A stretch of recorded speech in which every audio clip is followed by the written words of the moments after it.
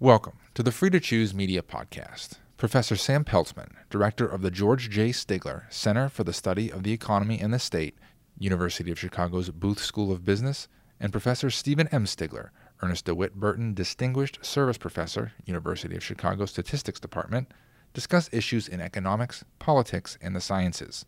We hope you enjoyed today's episode, and don't forget to subscribe to the Free to Choose Media Podcast. Sam, it's a pleasure to be here with you today. It's always a pleasure to be with you, Steve.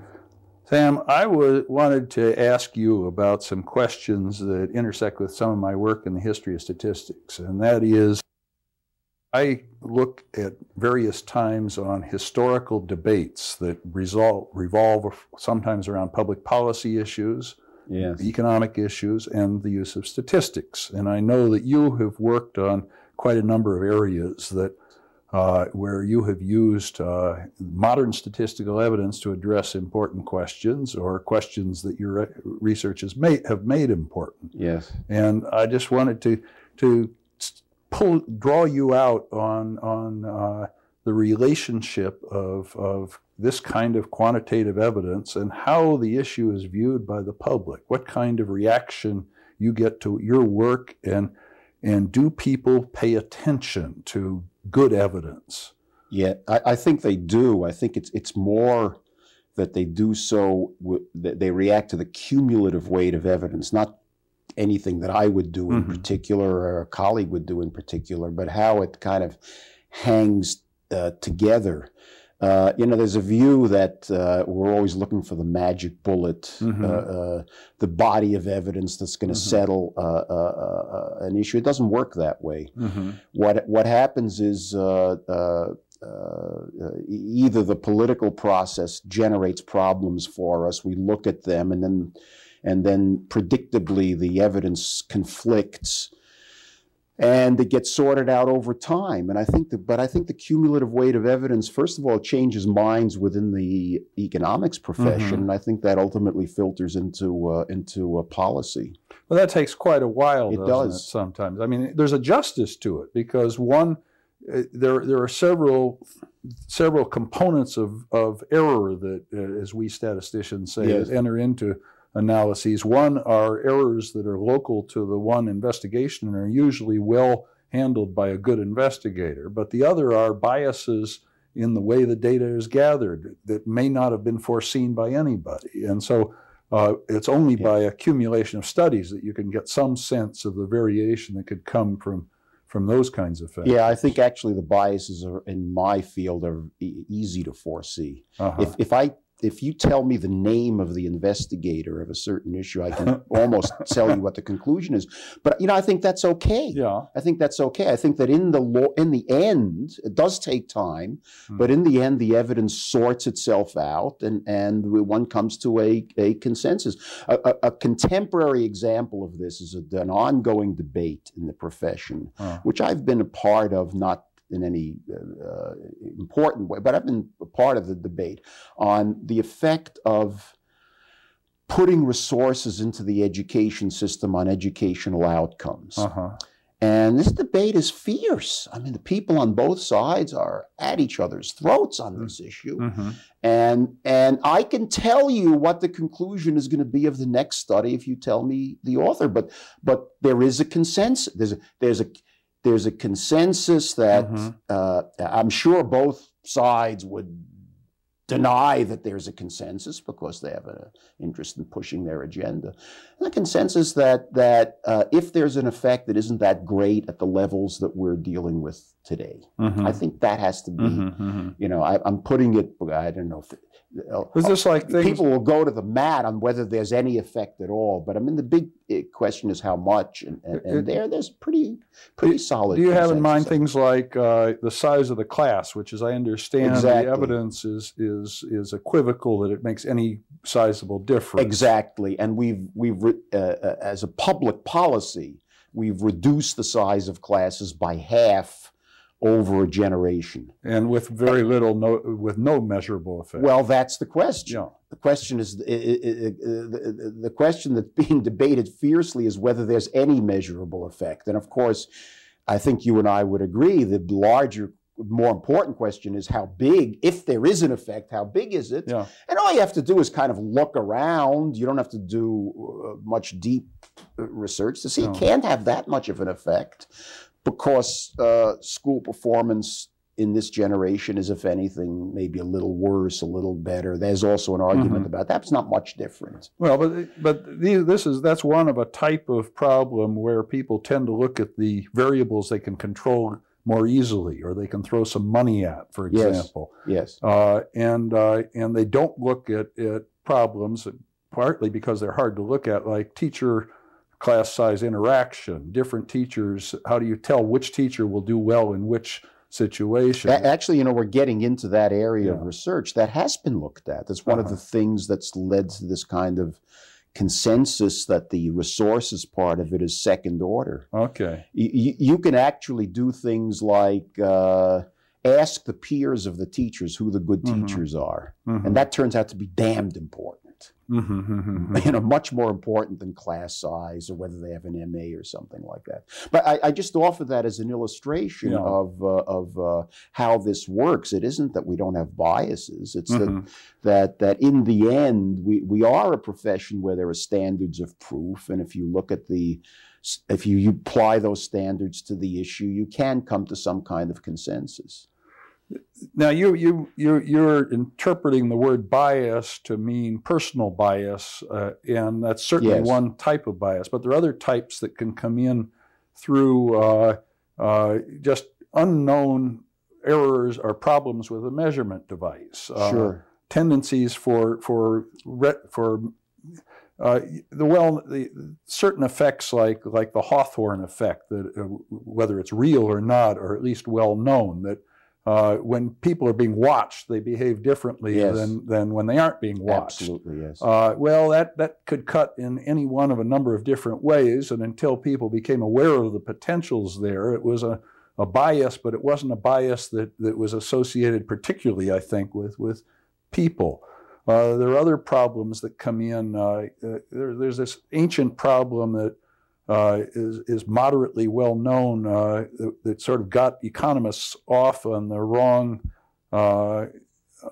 empirical economists off on the wrong foot in the 1800s, when William Stanley Jevons made an impassioned claim that there was a relationship between sunspot cycles and business cycles. Yes. And even because both peaked at roughly every 11 years. And this was at a time when people didn't understand how to relate time series to one another, and the kinds of biases that could come in, biases of a sort like the now well-known story of that storks are related to births, because you look at the data from Oldenburg. As the births were rising, so were the number of stork nests in the town. And of course, also, so was the population of the town. There were more chimneys to build stork nests on and things like that. So one of my motives in asking you about this is to try and get some reading of your view of the importance of statistical methods in these debates. Yes. I think they're much less important than how many sources of evidence are you using and how many different techniques are you applying. In economics today, we're very sensitive to issues like the ones you raised, and I think there's a great weight placed on using the appropriate technique to make sure that you don't have biases of the type that you talked about. And I think that's all well and to the good. It shows that we're advancing as a science, quote unquote.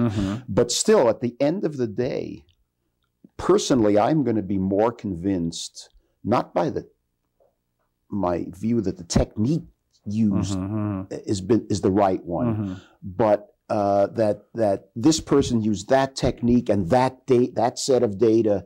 The other person used perhaps a different technique, maybe cruder, but it's a different set of data. And the third person did it his own way, and it all hangs together in some sense. I think this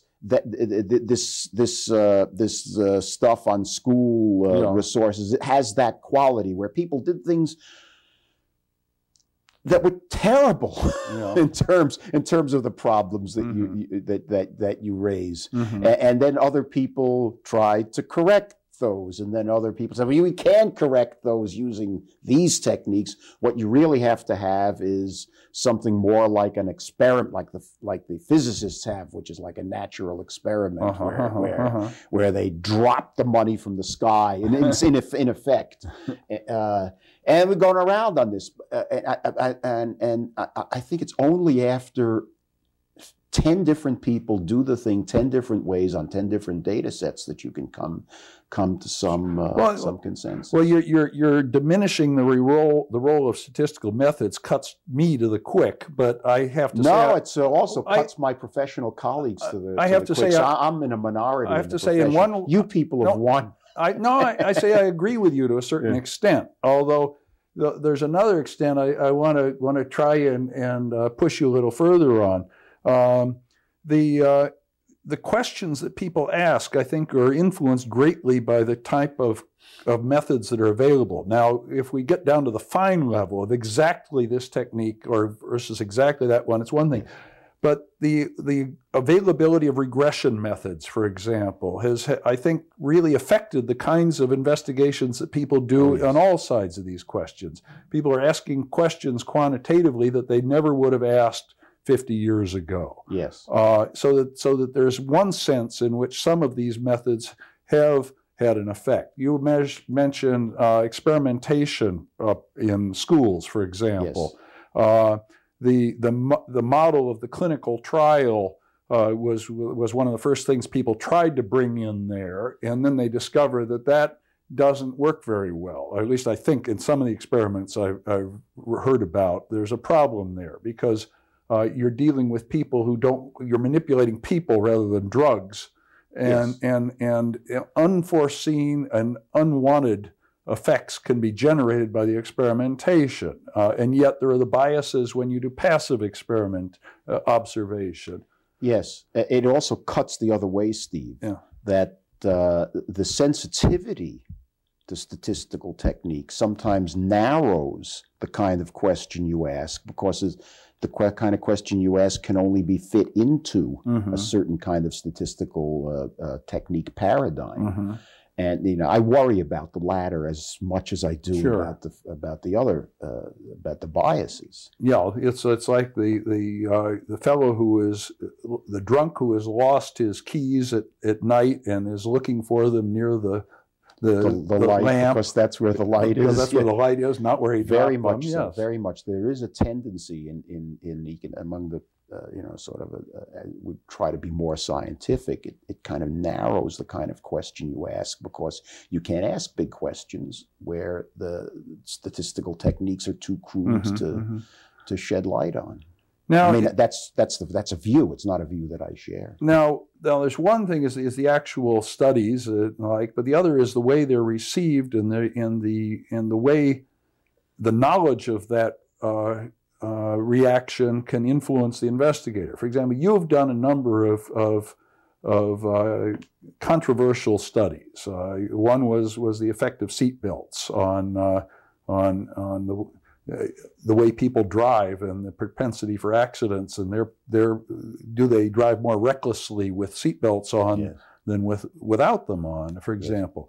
Now, you must have foreseen in that you would get a negative reaction from certain communities with vested interests in the policies involved. Well, I'm not sure I did actually. In that case, I started out trying to do a cost-benefit analysis of seatbelts. What there's a cost, and the seatbelts have to be installed, and there's a benefit. They will save lives. It was only after I looked at the data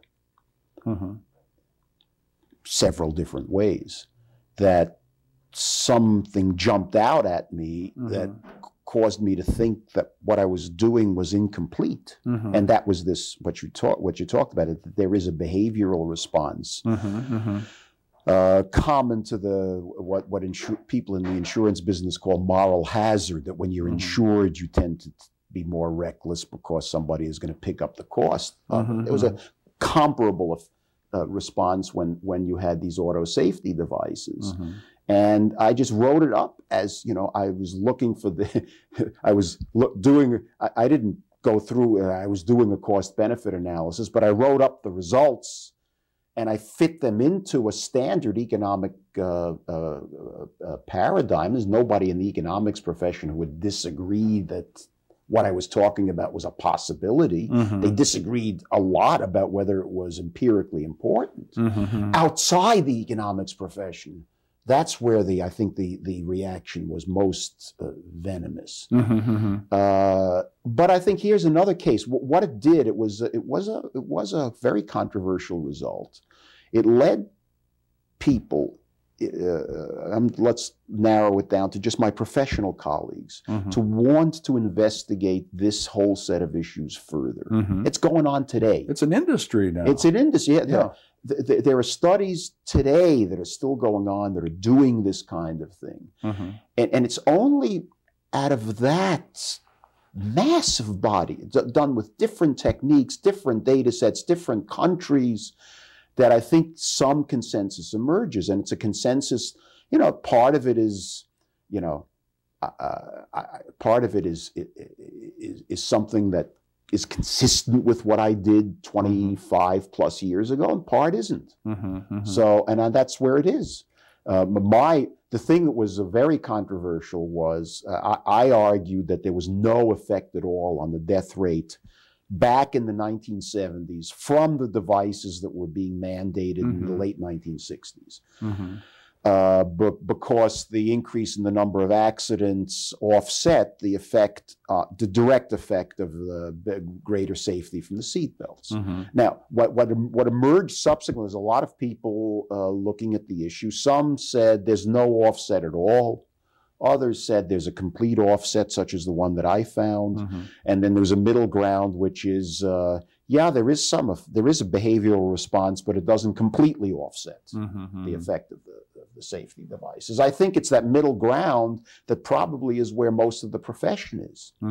So I view my role in all of this as asking a question that led people to look in many different directions, and now there's a consensus that's emerged. But that positive, positive in the sense of even though they may have been negative to your findings, it was positive in the sense of leading people to do more research, was more or less entirely within the economics profession, wasn't it?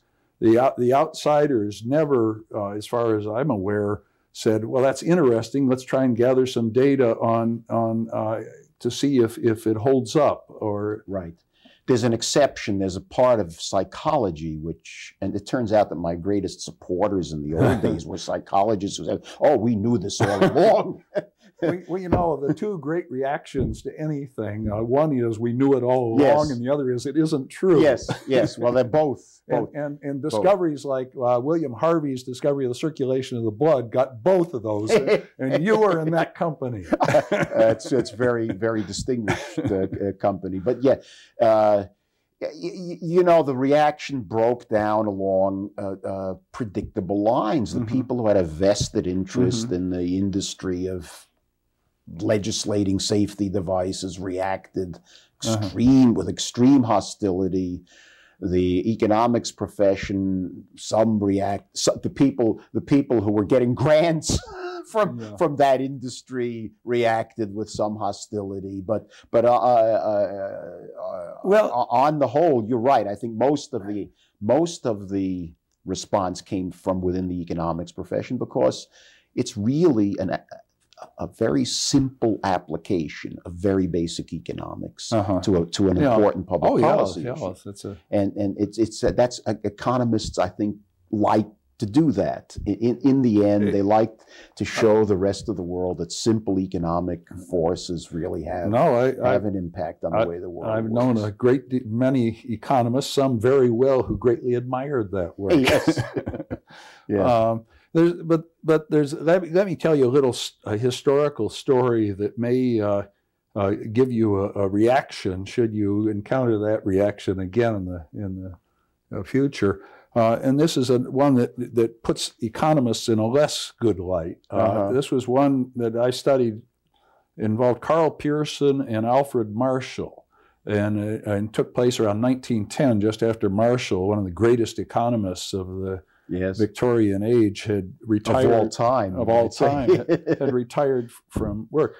And Pearson was interested in combating the temperance movement, which was taking the ground away from his wishes to push certain types of eugenics, which is not today a popular view. But but he wanted to, and the big issue that he wanted to combat was the claim that all government monies for any policy of any sort should be spent on dealing with drunks.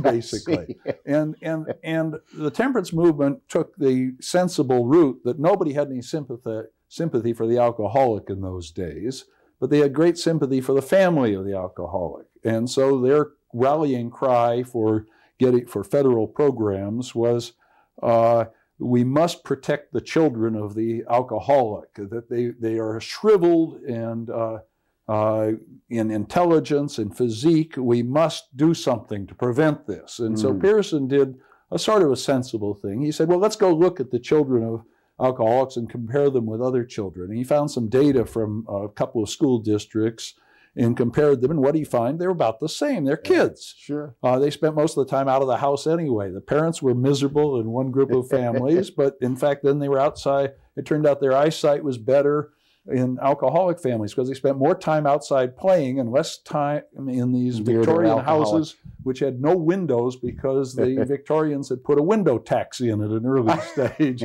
and people started building houses without windows. Yeah. And Marshall said, no, that can't be true. Basically, I'm shortening a much longer story. And he said, you've got the wrong data. If you were to gather data of the right type, it would show something completely different. Mm-hmm. And Pearson's response, which is what I give to you as a payoff here, was to Marshall, writing in the Times of London, was, I am all too familiar with stories that other data, if they were gathered, would show something different to give it any credibility. Yes. My only response needs to be statistics on the table, is the way he put it. Yeah. You provide some evidence. I've got some out there. It's got flaws. It's a preliminary study. It doesn't do everything. But if it's wrong, show me where, or get some data of your own. And well, I think it's fortunate that most of Marshall's successors have followed Pearson. And I think we are a profession, which we do have our biases, but I think the attitude that you just described is the one that I think is the prevailing one. It won't do to say, well, that's just wrong because the statistical method is wrong, although we tend to do, I think, more of that than we used to. The challenge is go find another data set and show that seatbelts save lives, if you want to go back to that issue, or don't increase accidents or something like that. So we are one where I think ultimately that challenge is the one that's picked up, and that's the only way I think that we influence policy. We have to come to a consensus within the profession itself before I think we have any. I don't know even then that we have much of an influence on policy, but it's only after that consensus, after we shake out our own debates, that I think economists are listened to with any seriousness. Although getting consensus, complete consensus, is rare or impossible. Yes, absolutely. But it is true that economists, by and large, I see this in a lot of fellowship committees that I sit on. Economists are more unanimous than any other social science in judging young talent and judging the quality of good work. I don't know about other fields, but well, you do tend to say, I may disagree with that person, but they're doing a good job. They're good. I don't like what they're doing, but they're really good. Yes. That sort of thing can come up. Yes.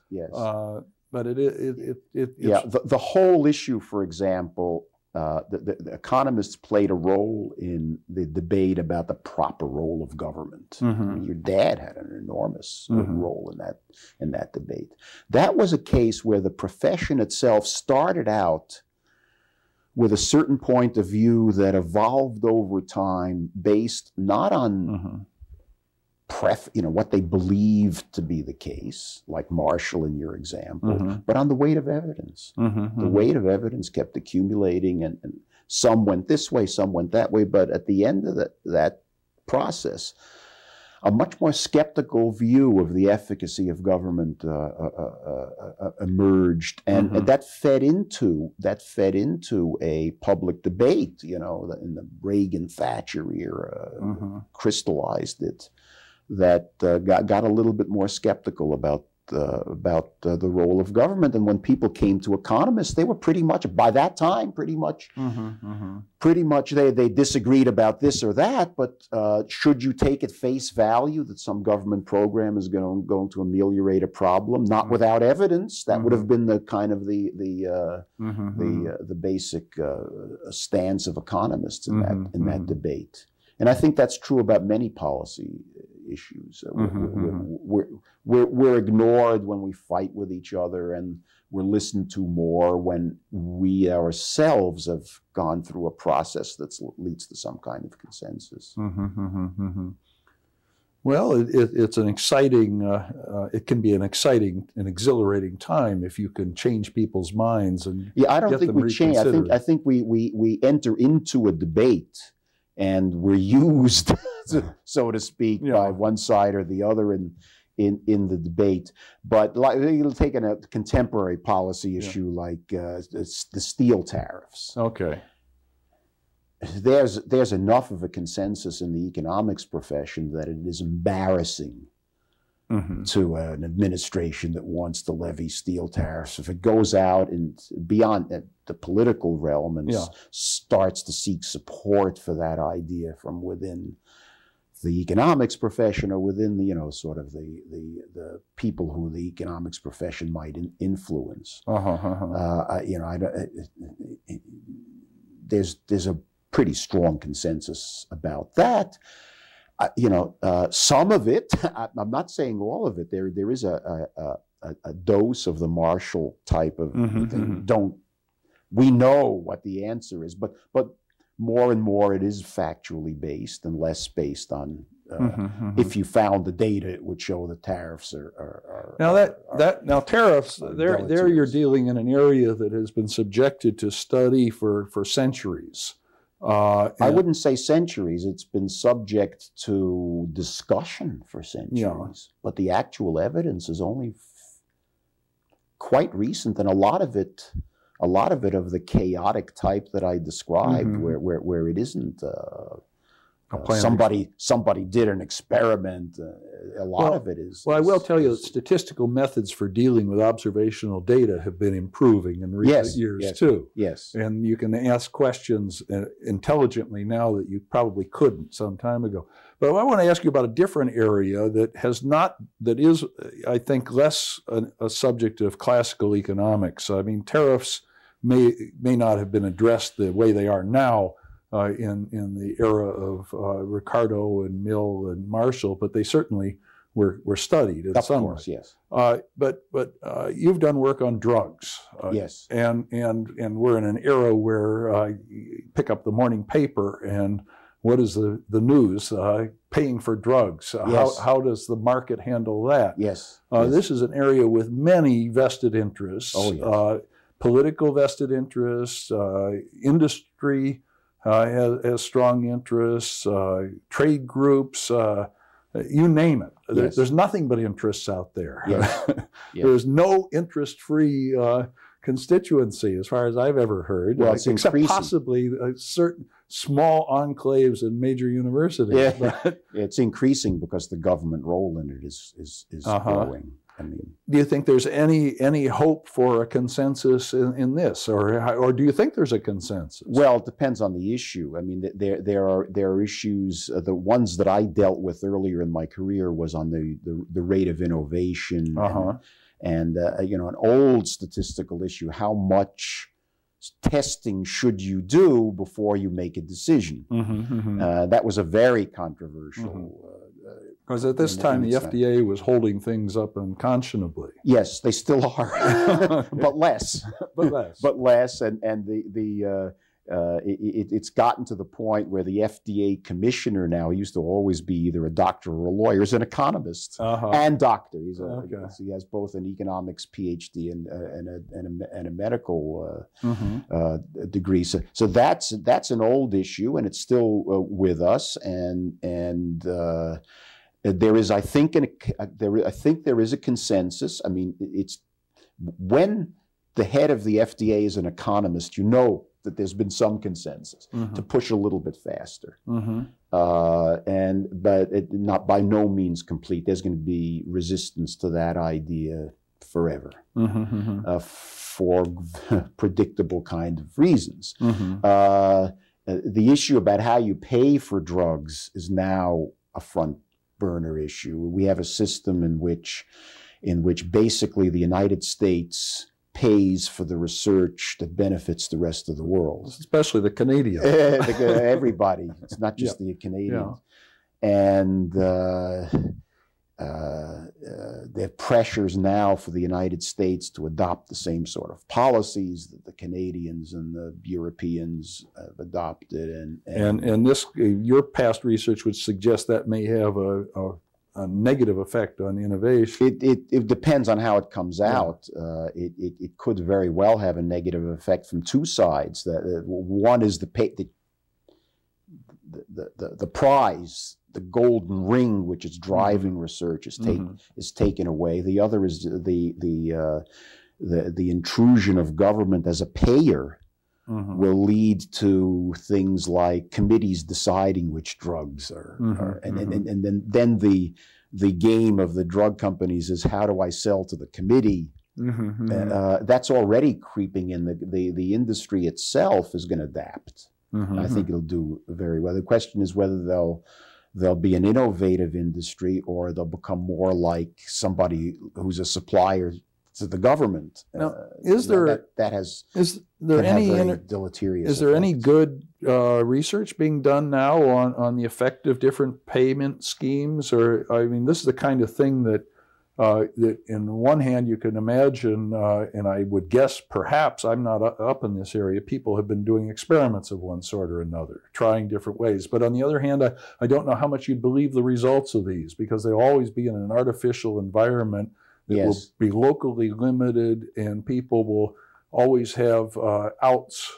They won't be locked into that local community, and so naively trusting the results would be questionable. Yes, well, generally experimental methods have become a great fad, I would say, in economics. And I don't mean it entirely as a negative. No, some of it's been, I've seen some have been very creative things have been done, and in fact, isn't experimental economics now a subject? Yes, yes. In fact, Vernon Smith won the Nobel Prize for being a pioneer in this area. But it does raise the extent to which one should draw firm conclusions about larger issues from the experimental setting is a matter of great controversy.